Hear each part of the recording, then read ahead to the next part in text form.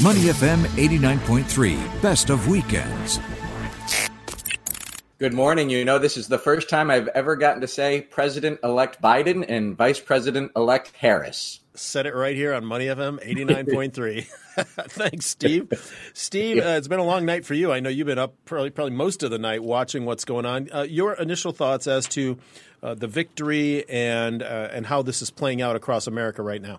Well, I'll tell you what was really surprising to me was I watched Fox News all night ever since when it was called for President-elect Biden. And Fox News is fully supportive of that. They refer to him as President-elect Biden and Vice President-elect Harris. It was all about how he had won, how the votes all came in, how they called all of those states. And so I see that, President Trump hasn't conceded. I don't know if he will ever concede. Under the law, he doesn't have to concede. But it's set now, and we're clearly on a path to what will happen between now and Inauguration Day when Joe Biden's inaugurated as our next president. We had Don Pierce on in the last hour, and as he rightly brought up, the White House has said that they are committed to a peaceful transition once everything has been certified that Joe Biden is in fact the next president. Now, of course, they are doing all their legal challenges. Rudy Giuliani has said he's going to put out more challenges next week. So legal challenges often can take a very long time. So any kind of conciliatory remarks from the White House would be predicated, I would suppose, on their legal challenges being fully adjudicated.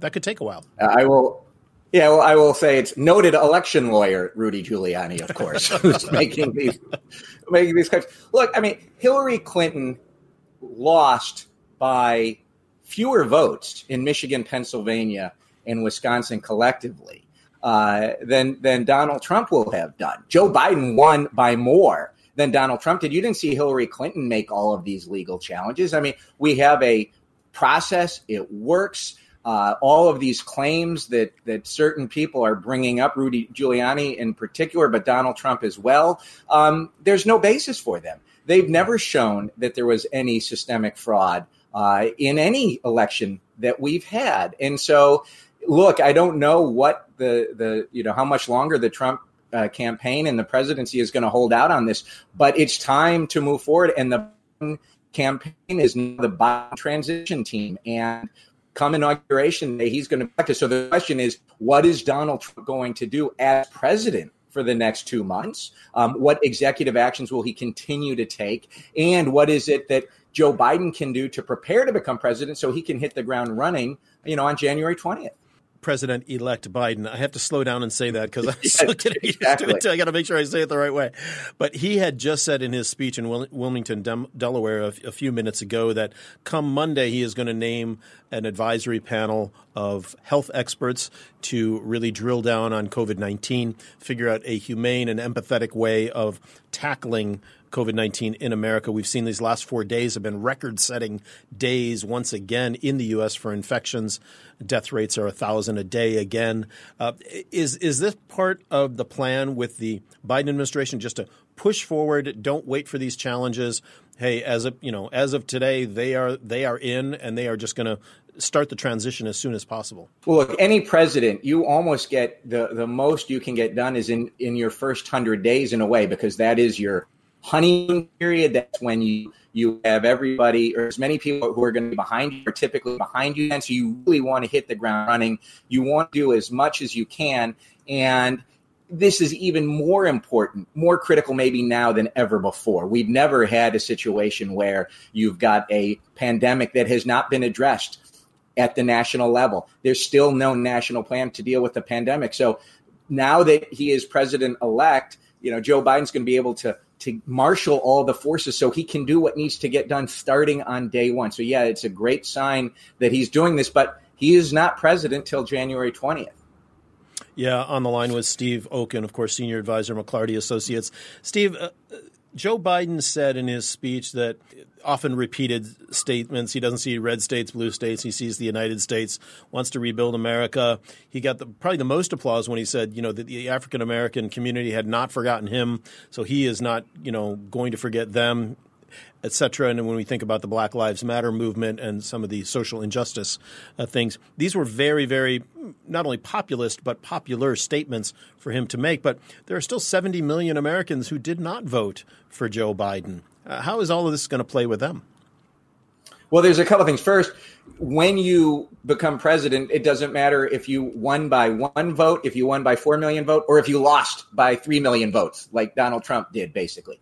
You are the president. So you have that executive authority. The question is, how do you bring the country along with you? If you don't, you are not going to get a second term. Donald Trump failed to bring the country with him, and he governed as a red state politician, which is why he lost. So Joe Biden he ran as a Democrat. The majority of the country voted for a Democratic platform. But that said, he's got to work with the Republican Senate. He's got to, keep popular support going. So he's going to have to balance all of that. It is going to be a tough thing to do, but I do think the country is going to be unified and that there is a mandate of how do we address the pandemic first and foremost. And I think you're going to see, funding and legislation for an economic stimulus. I think you are going to see a national plan to deal with COVID, and it's going to be done. So, for example, if you want to walk into a federal building, it doesn't matter if it's in Chicago or New York or Oklahoma, or Atlanta or Miami, you're going to be wearing a mask. You're going to be wearing a mask when you do more things now than you did before, because that's how you beat the pandemic. So if Joe Biden can show successes, if he can show that he can reach across the aisle when needed, but still, empowering the Democratic platform through executive action and, most importantly, through legislation, he's going to be successful. We've seen Republican Lindsey Graham and others hold fast to the White House line that, parts of the election were stolen and they're going to wait till the legal challenges. So already at least in some Senate circles, it doesn't look like there is a willingness to say, kumbaya, let's all get together.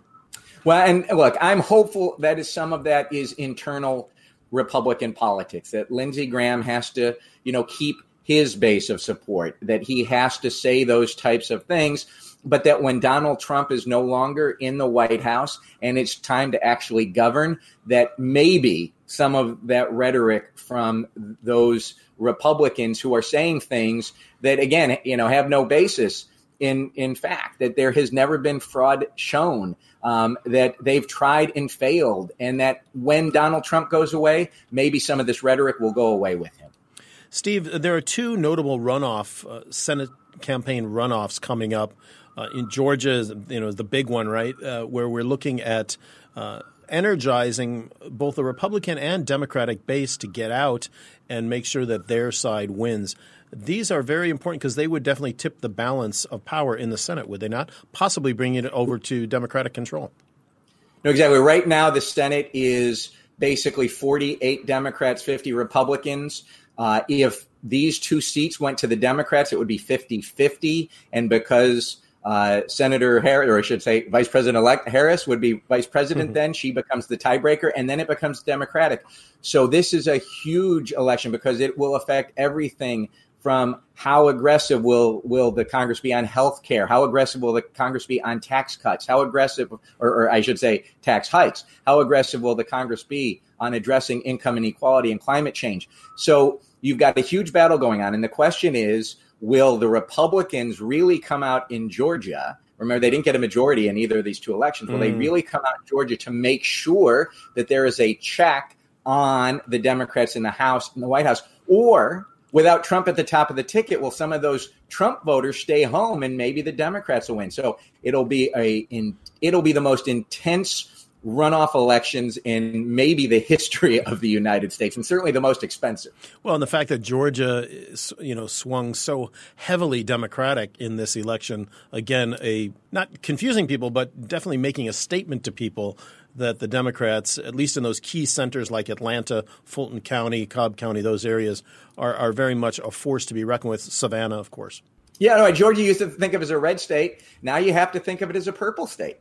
And, it's very likely Joe Biden will have won Georgia when all of the votes are counted there. And if he doesn't, he will have barely lost. And so it really is for all intents and purposes, a 50-50 state. And then the question becomes, who wins the ground game on these campaigns, who gets their voters out, who gets them out with the right messaging, who gets them out by making the phone calls. And it's a lot harder when you can't go door to door, like during a pandemic. But this is a race that will really dictate how much that the Biden administration can do legislatively. It won't impact foreign policy. Joe Biden's multilateral foreign policy will not change regardless of who's in charge of the Senate. He is going to go back to Paris. He's going to go back to the WHO. But it will have a huge impact on the domestic agenda. This part of the world, Steve, Singapore specifically, what now that we've got a path forward with President Biden administration, what's it going to mean for Singapore? Well, you're going to see a much more focused multilateral strategy or multilateralism out of the Biden administration when it comes to foreign policy. And look, the Singapore government has been very clear. A small country like Singapore does much better in a multilateral framework than when it's, every country against one another. So it's going to strengthen multilateral fora, and that is of benefit to Singapore. You have not seen an Asian trade policy from the Trump administration. They have a China trade policy, agree or disagree with it. At least they have a policy that they're executing on. They don't have an Asia trade policy. The Biden administration will have an integrated Asia policy. That is a benefit to Singapore as well. So there's a lot of upside for Singapore in terms of how the Biden administration will look to Asia. But of course, it will also look to see if the Biden administration keeps that confrontational approach on China, where a lot of people think it needs to be kept, especially when it comes to their unfair trade practices. So a lot is going to be happening in Singapore when it comes to foreign policy and across all of Asia and the world, of course. The U.S. has not had an ambassador in residence in Singapore for 4 years now since Trump took over, since Kirk Wager left.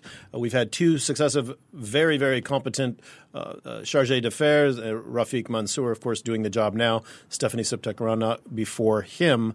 Would you expect that the ambassadorial posts, not only here, but many others around the world that are left empty, would be a priority for the Biden administration to get those positions filled? Well, I think it will, but I mean, the top priority is going to be the pandemic, and all of the attention for the administration is going to be focused on let's get the pandemic solved first. So I think that's going to be, may slow things up outside of the pandemic, as it would normally do. The second issue is that Donald Trump has placed political ambassadors in countries where they have never been before. It's been that type of doing favors for people. I expect you will see more career ambassadors in countries than you will under a Biden administration than the Trump administration. Singapore has been a political ambassador for a couple of decades now, but look, Singapore and the relationship with the U.S. is so strong. The Singapore government is so good that when you have the types of career foreign service officers, as you've mentioned, you can still keep strong relationships. So it will be good to have a presidential appointed ambassador here, but I wouldn't put that on the top of the list of what the Biden administration needs to accomplish in Asia. Yeah. All right, Steve, thanks so much for your time and your input on this. Really appreciate it. Always great to hear from you, and we'll catch up with you again soon. And remember, it's President-elect Biden and Vice President-elect Harris. You said it here first. Thanks, Glenn. Thanks, Steve. To listen to more great interviews, download our podcasts at moneyfm893.sg or download the SPH radio app available on Google Play or the App Store.